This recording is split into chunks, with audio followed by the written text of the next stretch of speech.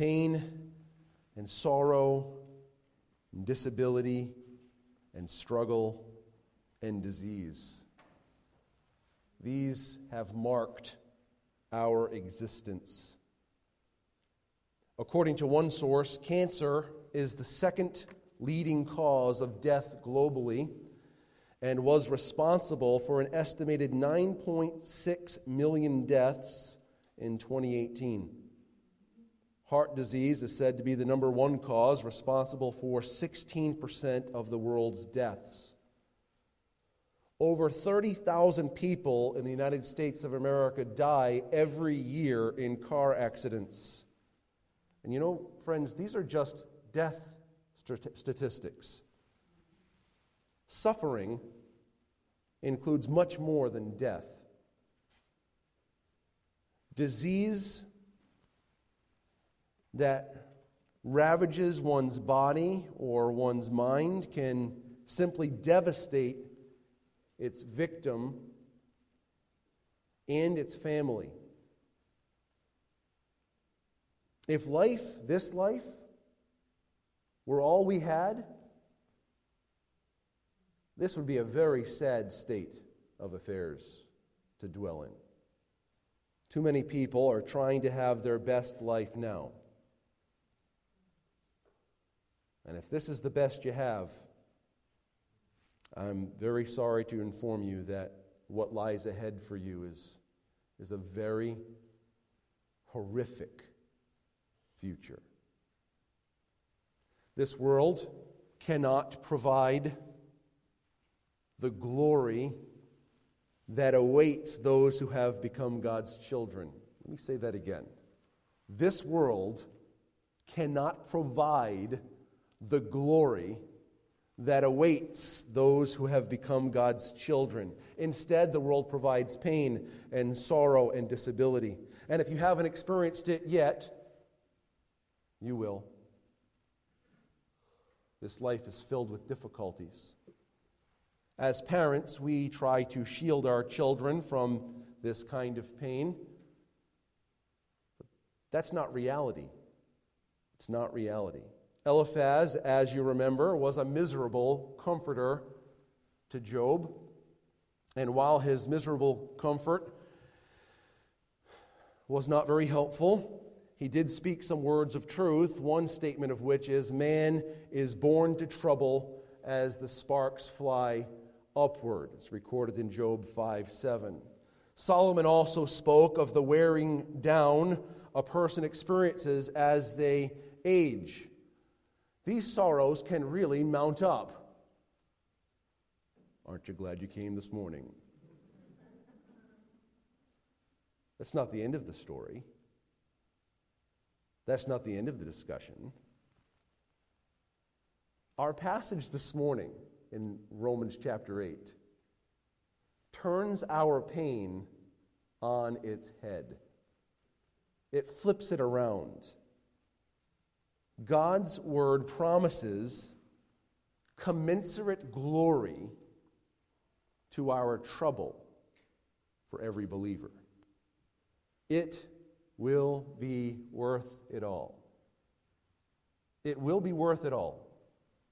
This is true for every believer in Jesus Christ. I guarantee you, God's word promises, and so I can speak with authority.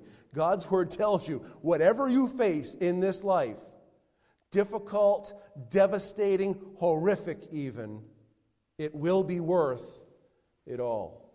God's word stands written. Romans chapter 8, beginning in verse 18, God's word says this, "For I consider that the sufferings of this present time are not worth comparing with the glory that is to be revealed to us. For the creation waits with eager longing for the revealing of the sons of God. For the creation was subjected to futility, not willingly, but because of him who subjected it, in hope that the creation itself will be set free from its bondage to corruption and obtain the freedom of the glory of the children of God. For we know that the whole creation has been groaning together in the pains of childbirth until now. And not only the creation, but we ourselves, who have the first fruits of the Spirit, groan inwardly as we wait eagerly for adoption as sons, the redemption of our bodies. For in this hope we were saved. Now hope that is seen is not hope, for who hopes for what he sees? But if we hope for what we do not see, we wait for it with patience. Because we live in a fallen, broken world, we experience pain and suffering in this life. Believers are not exempt. Through our sin, we have fallen short of God's glory. But in God's mercy and grace, believers are guaranteed to experience God's glory, to share in God's glory. We, as believers, have tasted this glory. For God has given us a first installment in the person of the Holy Spirit, the first fruits of our redemption, the first fruits of the glory that's going to be fully in bloom for us one day in the future. We eagerly long for the full, ceaseless experience of this glory. This morning, as we navigate through this passage, as we study through this passage, we will note these things. Number one, present suffering prepares us for future glory. Secondly, present bondage prepares us for future freedom. Thirdly, present groaning prepares us for future glorification. And finally, present hope produces present patience. Our hope for the future, our confident assurance for the future produces within us right now a patience as we wait patiently for God to bring to conclusion all of these promises of a full restoration of all things. So we want to navigate through this in this way. Present suffering prepares us for future glory. Suffering comes in many forms. Verse 18, for I consider that the sufferings of this present time are not worth comparing with the glory that is to be revealed to us. Sufferings. Cancer, disease, mental challenges, anxieties, distress, family challenges, relationship issues, societal issues, political pressures, job circumstances, financial woes, all of these elements of life. It's part of this life, not the next life. In the next, all of these things are absorbed. The reality is that none of the sufferings that a believer endures are meaningless. None of these sufferings are meaningless. God has purposes for our sorrowful, painful experiences. He has purposes both in this life and in the life to come. Both now and eternity, God is producing something. When we study Romans chapter 8, verses 28 through 30, not next week, but the week after, we will discuss God's plans of transforming us through the difficulties that we face. But here this morning, as we look at verses 18 to 25, we note that God is preparing for us a glorious future. He's preparing for us a glorious future. That glory is magnified by our current troubles. That's the promise of this passage. That the glory awaits. That's a promise to a believer. Glory awaits, and yet the sufferings make that glory exponentially more glorious. Paul doesn't say it just here, but he also says it in 2 Corinthians chapter 4. Take a look there with me, please. 2 Corinthians chapter 4. Paul speaking all through 2 Corinthians about his challenges that he's faced in ministry. He really bears his soul to the church of Corinth, speaking about the hardships that he endured for the sake of the gospel. In this passage, he talks about how he bears in his body the marks of the Lord Jesus, that he suffered time and again. But then as he gets to the end of that portion of his discussion, he tells the Corinthians and he tells us how he navigated successfully through turmoil. Look at verse 16, 2 Corinthians 4:16. From now on, therefore, that's chapter 5, verse 16 of chapter 4. So we do not lose heart. Though our outer self is wasting away, our inner self is being renewed. How often? Day by day. For this light, momentary affliction is preparing for us an eternal weight of glory. What does it say next?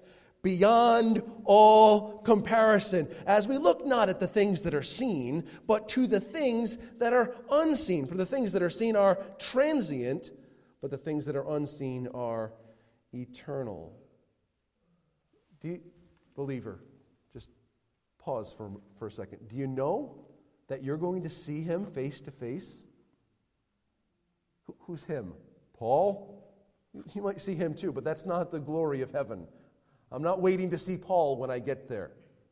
I'm not waiting to see some other person when I get there. I want to see the face of the one who hung on the cross for me, bearing my sin, bearing my guilt, bearing my condemnation, who lovingly laid his life down for me. I will look at him and see him face to face, eye to eye. I will enjoy for eternity this intimate, personal fellowship, unhindered by anything. Listen, all the pain will be gone. All the sorrow will be replaced with joy. All the emptiness will be replaced with satisfaction. We will never long for anything ever again. Oh, I can't wait till next week because I can't wait till next week because I'm going to, next month because, next year because 2020 will be over, 2021 will be over, the coronavirus will finally be over. No, there'll be some other problem. What are you going to wish today away? Really? What are you accomplishing by wishing today away? One day, we won't even have that as part of our human inclination. It'll be permanent joy. Permanent peace. Permanent rest. Soul gets weary. Your inner man churns. But when you see him face to face, rest. That's the promise of this passage. It will be worth it all. Sorrow is gone. Eternal satisfaction, eternal joy, eternal peace. This is the promise that God has made to all of his children. Because we know that this experience of God's glory awaits us, we can endure hardship as a good soldier of Jesus Christ. We can endure suffering. We can endure temptation. We can endure turbulence because we know what awaits us. Present suffering prepares us for future glory. Secondly, as we head back to Romans chapter 8, present bondage prepares us for future freedom. Romans chapter 8, present bondage prepares us for future freedom. You see, we know how we feel about the difficulties of this life. And what God does is he lets us into a world that we would have no idea about if he didn't inform us. Have you talked to the earth lately? I'm one with the universe. Have we got down? So what do you have to say today? Has anyone given a psychological evaluation of the creation? How do you feel about how things have gone? None of us would be able to know, other than God revealing to us what he reveals to us in verses 19 and following. Look at what he says, beginning in verse 19. For the creation waits with eager longing for the revealing of the sons of God. For the creation was subjected to futility, not willingly, but because of him who subjected it, in hope that the creation itself will be set free from its bondage to corruption and obtain the freedom of the glory of the children of God. The creation is looking forward to the consummation of all of God's plans. Because the creation was there. I wasn't. The creation was there when God spoke to Adam and Eve and the serpent about the curse. And the creation knew the change that took place from perfect harmony and function to being cursed by sin that had tarnished its existence. And there's been struggle in God's created universe ever since. Take a look with me at Genesis chapter 3. The creation, it says, is waiting with eager longing. Eager longing. Paul is piling up words that demonstrate an anticipation and even a desperation. The earth is waiting. The creation is waiting, but it's not just waiting. It's waiting with an eager anticipation. There's almost a desperation. When will I be set free from the bondage that I experience every day? You know, science has a term for this. It's called the second law of thermodynamics. Everything is decaying, waxing worse. It's getting worse. And we see it. And we experience it. It's disease and defect. It's the way that the earth cooperates with the farmer. We see it. These things we're aware of. What is creation waiting for? It's waiting for the revealing of the sons of God. Creation is waiting for God to reveal that all of God's children are actually God's children. You see, we know that we're the children of God. We know that we've been born again, right? You have the Spirit of God dwelling within you, and He bears witness with your spirit that you are a child of God. You know it, and probably believers around you know it, but your neighbor doesn't know it. And what happens, one day, it'll all be unveiled. God will reveal who are His, who belong to Him. The redeemed of the Lord will be self-evident. They'll be declared to be the children of God. It'll be obvious. And the creation is waiting for this revealing of the sons of God. Why? Because when the children of God are revealed, so also will the curse be turned on its head. What is the creation so eagerly waiting for? It's waiting for the same consummation that we wait for, because when we are released from our bondage to sin and our bondage to decay, it will also be released from its bondage to sin and its bondage to decay. It's been subjected to futility. But who subjected it? Who subjected it to futility? God did. He subjected it to futility at the moment that Adam and Eve sinned. And He declared that subjection to futility in responding to Adam and Eve's sin. Take a look at Genesis chapter 3, beginning in verse 9. But the Lord God called to the man and said to him, "Where are you?" You remember what happened, right? They were afraid after they sinned, and they made themselves some fig leaf coverings. Can't imagine that process. Glad I didn't have to do that. And they hid themselves. This'll work. He won't find us now. Well, that's because they didn't really have quite enough information, apparently, in their brains about who God is. You ever try to hide from God? Good luck with that. The night and the light are the same to Him. He's not afraid of the dark. And when you turn the lights off, he still sees. Oh, you can run really, really, really, really fast, but can you run as fast as the sun? The sun rises, and its rays shoot across the hemisphere, the horizon. Can you run that fast? No. God made all that. You can't get away from him. He's everywhere.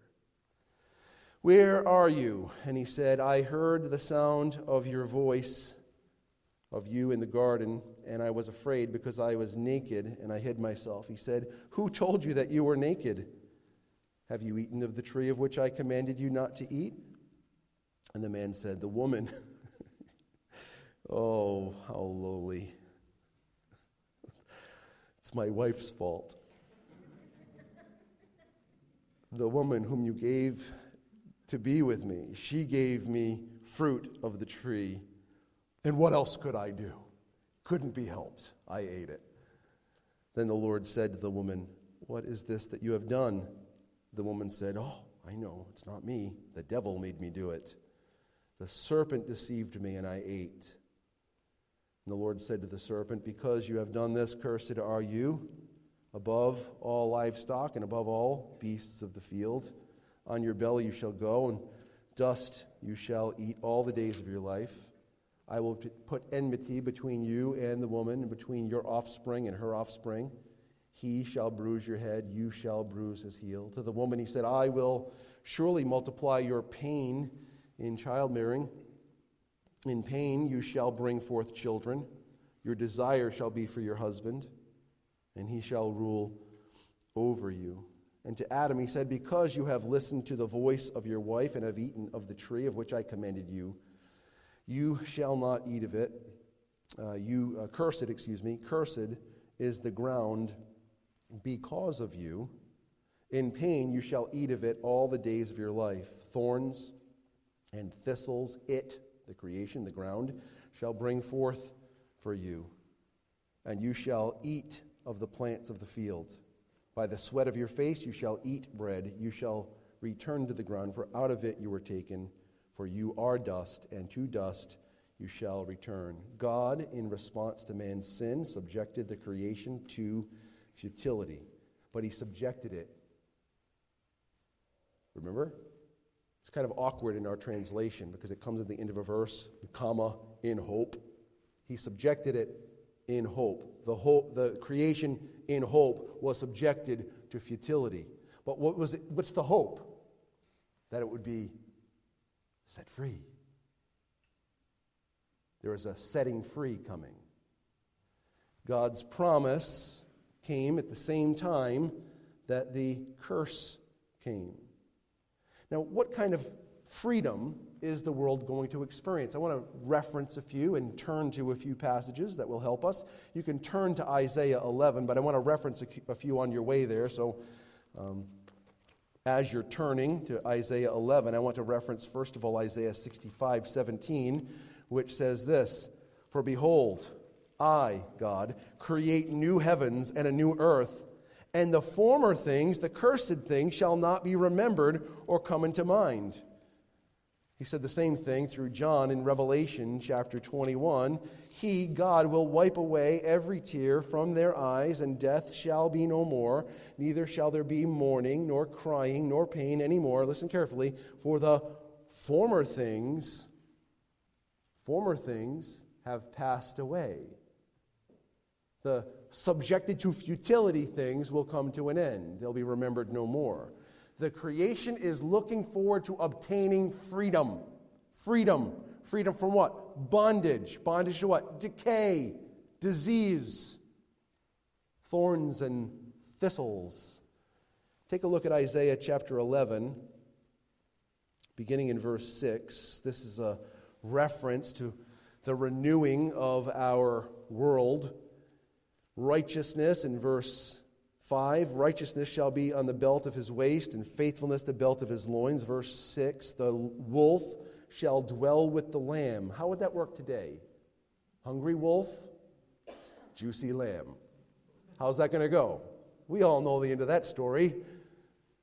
But in this future day, when the curse is lifted and the Creation has obtained freedom, the freedom of the children of God. The wolf shall lie down with the lamb. The wolf shall dwell with the lamb, and the leopard shall lie down with the young goat, and the calf and the lion and the fatted calf together, and a little child shall lead them. Can you imagine this? You've seen those pictures when there's, a child that gets inside of the gate at one of the zoos next to a deadly creature. You've seen people coming to the aid of the child. Sometimes devastation ensues. You know all about this, right? But in this day that is to come, a little child will lead a lion. My wife wants to rub the belly of a lion. I don't know, she has issues. I have issues. She has issues. Somehow, the Lord has granted us grace to dwell with one another. And also, she's looking forward to being in this scene where she can rub the belly of a lion. A little child will lead these deadly creatures. Verse 7, the cow and the bear shall graze, their young shall lie down together, and the lion shall eat straw like the ox. The nursing child shall play over the hole of the cobra, and the weaned child shall put his hand on the adder's den. They shall not hurt or destroy in all my holy mountain, for the earth shall be full of the knowledge of the Lord as the waters cover the sea. You see the reverse of the curse? From bondage to freedom. We see it also in Ezekiel. Take a look at Ezekiel. You're in Isaiah, Jeremiah, Lamentations, Ezekiel. If you get Daniel, take a left. Ezekiel 34. See, these are promises of God. And they have a wonderful application to our lives because, every day we experience the turmoil of the creation being subjected to bondage. Every day. The cost of crops is higher because of the difficulty of the earth producing. The difficulty of disease produces the need for medicines and vaccinations and stuff that people think are controversial because one person thinks this way and another person thinks that way. All of this impacts our society every single day. This will come to an end. The creation was subjected to futility, but it was subjected in hope of freedom. The freedom is to come. Ezekiel 34, beginning in verse 25.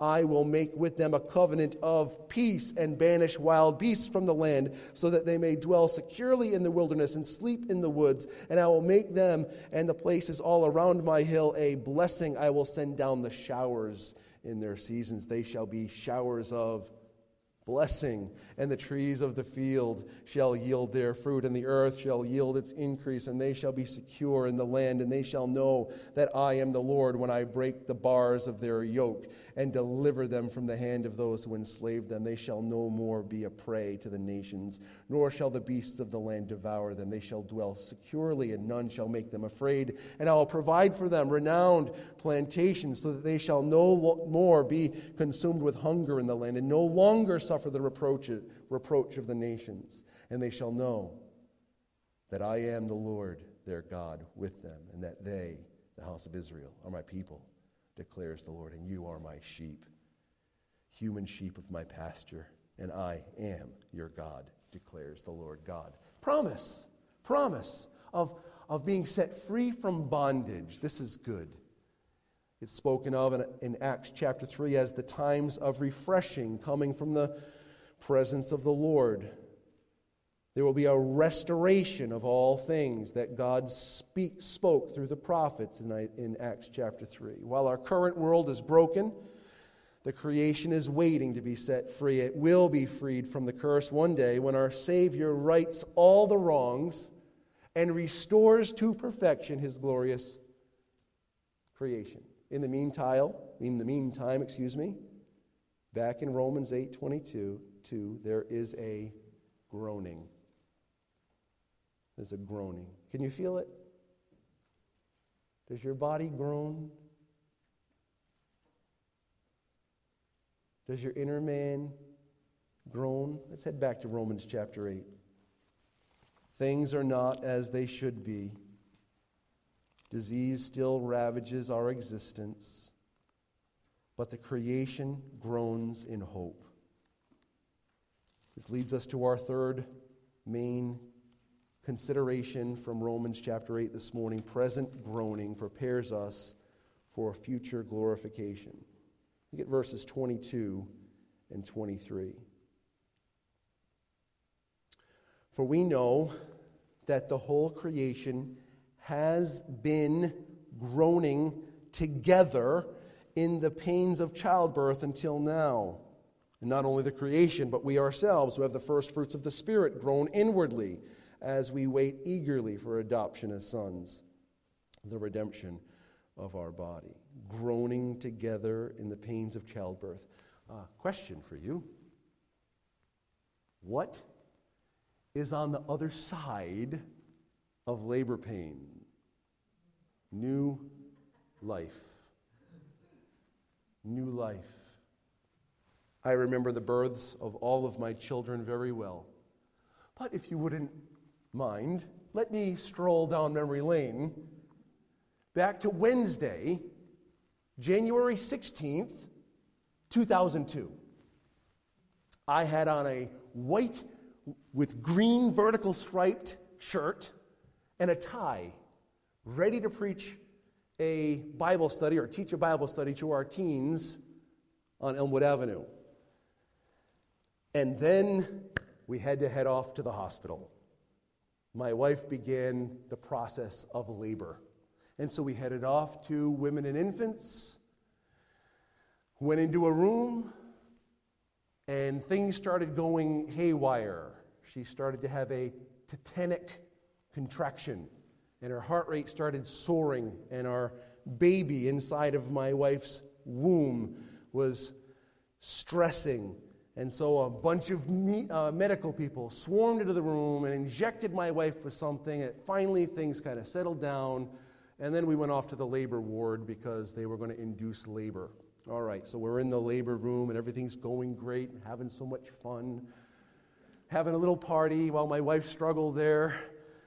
I'm not going to give you all the details of all the fun things that were going on, but as we came to the end of this delivery story, the doctor began to panic, and he yelled out, "We need some help in here." It was amazing.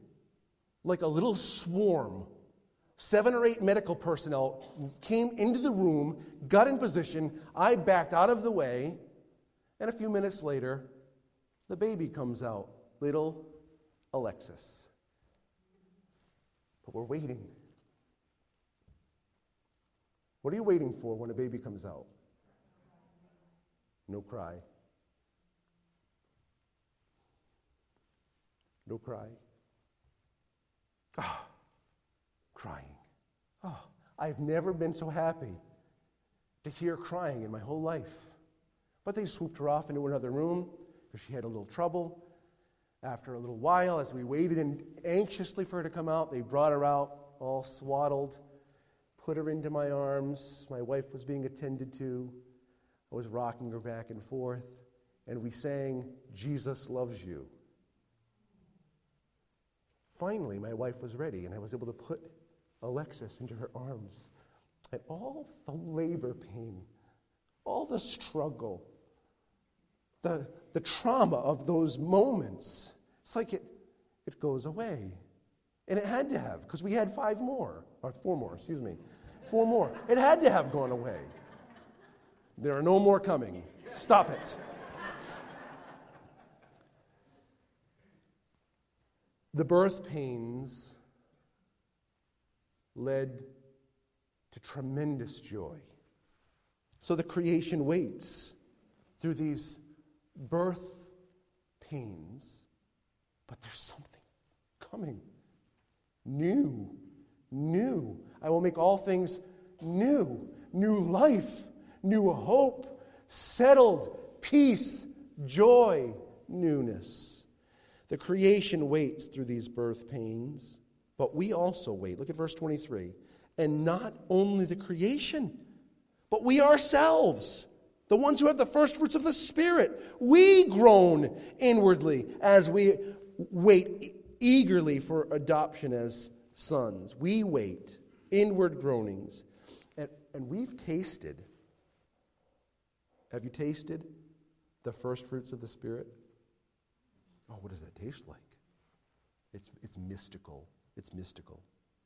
Love, joy, peace, long-suffering, gentleness, faith, meekness, temperance. These are obvious demonstrations of the Spirit's fruit. And to our hatred in this society that we live in, there's love. And to the turbulence of our society, there's peace. And to the sorrow that overwhelms us, there's joy. And to the anxiety and angst and impatience with one another, there's God's long-suffering. The first fruits. We've tasted the first installment of glory. Have you tasted that the Lord is good? Have you experienced His grace? And yet we, having tasted all of this, we still groan inwardly. Don't you? Don't lie. Everything's great. Never have a problem. Every day's better than the last. Well, you have no problems. That's not true. That's not true. Don't fake it till you make it. Be honest. These are real pains. Inward groaning, but we've tasted. And because we've tasted that first installment, we look forward with eager anticipation to the full experience of God's glory and the completion of His work in us. We look forward to the finishing of our adoption, fully bloomed, which is the redemption of our bodies. Listen carefully. Here and now, we are putting off the deeds of the body. Remember that? The sinfulness, the urges within you? Here and now, we are putting off the sinful passions of the body through the powerful working of God's Spirit who dwells in us. But there and then, our bodies will be fully redeemed. Our flesh will finally be put off entirely. We will never again rebel against God. We will never again distrust God. We will never again seek our treasure and our pleasure outside of God Himself. We will be completely sanctified. We will be completely glorified. This is guaranteed by the work of God Himself. He is faithful who promised. He will complete the work that He started. It is so certain that in just a few verses, verse 30, Paul will tell us that we are already glorified. That's how certain it is. Do you feel glorified? Do you feel like you share every moment in God's glory? You ever been gluttonous? At least one honest person in here. You ever been covetous? Lustful? This is showing us that we have not experiencing the fullness of that glorification, but God speaks of it as a finished reality because His work is certain. He will complete His work in us. Present groaning prepares us for future glorification. Do you believe this? Do you believe there's a day coming when you will not sin again? You will not long for the wrong thing again. In fact, you will not long for anything again because you will be completely, entirely satisfied from that moment forever. It's the glory that is to come. It is our hope. It is our confident expectation. The completion of these promises is still future. For if it were present, it would not be hope. Hope has a great impact on our mindset. And we're just going to take a couple more minutes and do this last point. Back in Romans chapter 8, present hope produces present patience. Look at verses 24 and 25. For in this hope we were saved.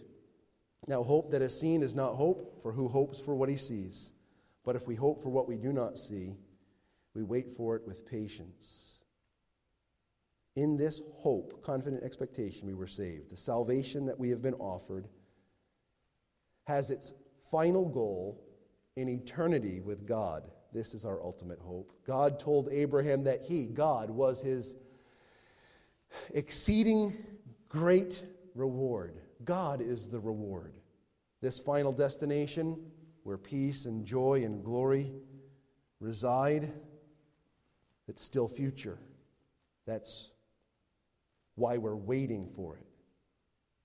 This hope, confident expectation, produces within us an ability to tolerate our current struggles.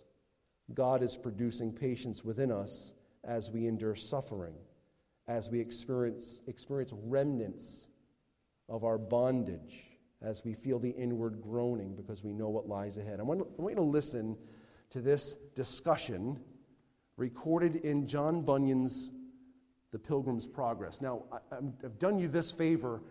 The words of Prudence I put on the screen. I didn't put all the words that I'm going to read on the screen, just Prudence' question, so that you can follow this conversation without me having to awkwardly go back and forth. Ready? Then Prudence thought good to ask him, Christian, a few questions and desired his answer to them. Prudence asked, "Do you not think sometimes of the country from whence you came?" He says, "Yes, but with much shame and detestation. Truly, if I had been mindful of that country from whence I came out, I might have had opportunity to have returned. But now I desire a better country, that is, a heavenly. Well, do you not bear away with you some of the things that then you were conversant withal? Yes, but greatly against my will, especially my inward and carnal cogitations, with which all my countrymen as well as myself were delighted. But now all these things are my grief." The things that used to be my desires, they're now my grief. "And might I but chose mine own things, I would choose never to think of those things more. But when I would be doing of that which is best, that which is worst is with me." The next question she asked, "Do you not find sometimes as if those things were vanquished, which at other times were your perplexity?" "Oh, yes, but that is but seldom. But they are to me golden hours in which such things happen to me." Her next question, "Can you remember by which means you can find your annoyances at times as if they were vanquished?" "Yes. When I think of what I saw at the cross, that will do it. And when I look upon my broidered coat, that will do it. And when I look into the roll that I carry in my bosom, that will do it. And when my thoughts wax warm about whither I am going, that will do it. And what is it that makes you so desirous to go to Mount Zion?" Listen carefully to this, and this is recorded for you on the screen. "Why, there I hope to see him alive that did hang dead on the cross. And there I hope to be rid of all those things that to this day are in me an annoyance to me. There they say there is no death, and there I shall dwell with such company as I like best. For to tell you truth, I love him, because I was by him eased of my burden, and I am weary of my inward sickness. I would fain to be where I shall die no more, and with the company that shall continually cry, Holy, holy, holy." My brethren, it will be worth it all. It will be worth it all when we see Christ. All of the pain will be healed and forgotten. All of the sorrows will be replaced with eternal joy. All of the turbulence will be replaced with eternal peace. All of the disorder will be replaced with eternal harmony. All of the striving of our souls will be replaced with eternal rest. Jesus says, come to me, you who are weary and heavy laden, and I will give you rest. This is the promise. Brothers and sisters, keep looking to the end while you endure the troubles of this life. Let the world around you see that the fruit of the coming day has broken into this present turbulent world. The world about us can see in us and through us the fruits of the glory that we will enjoy throughout all of eternity. Let the world see God's joy in you. Let the world see God's peace in you. Let the world see God's rest in you. Have you tasted that the Lord is gracious? Perhaps there are some today here that have not tasted the first installment that God has given to His children, the first installment of this glorious future. God has done all that is necessary to provide you with that opportunity. He sent His only Son, Jesus Christ, to die and to bear our sin, debt, and guilt and condemnation on the cross. If you will recognize yourself to be a sinner, admit to God that you're a sinner, and call out to God to save you, He will do that. It is His delight to save sinners based upon the work of Jesus Christ, His Son and our Savior. You can be saved. Believe on the Lord Jesus Christ and you shall be saved. God so loved the world that He gave His only begotten Son, that whoever believes in Him should not perish, but have eternal life. Call upon the name of the Lord today. You will have a first installment of the glory that is to come. The bondage you feel every day will be swallowed up in comparison to the glory that is coming, because we know that day is still coming, and it will come.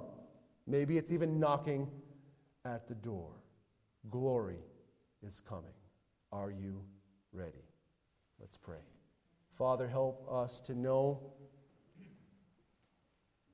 that your promises are sure. Give us patience to endure day in and day out until that day comes in its consummation. Help us to rejoice in all you have done and are doing. And Father, let the world around us see that you have vanquished death and sorrow and disease. That day will come into its full bloom. Help them to see in us the first fruits of that redemption. We pray this in Jesus' name. Amen.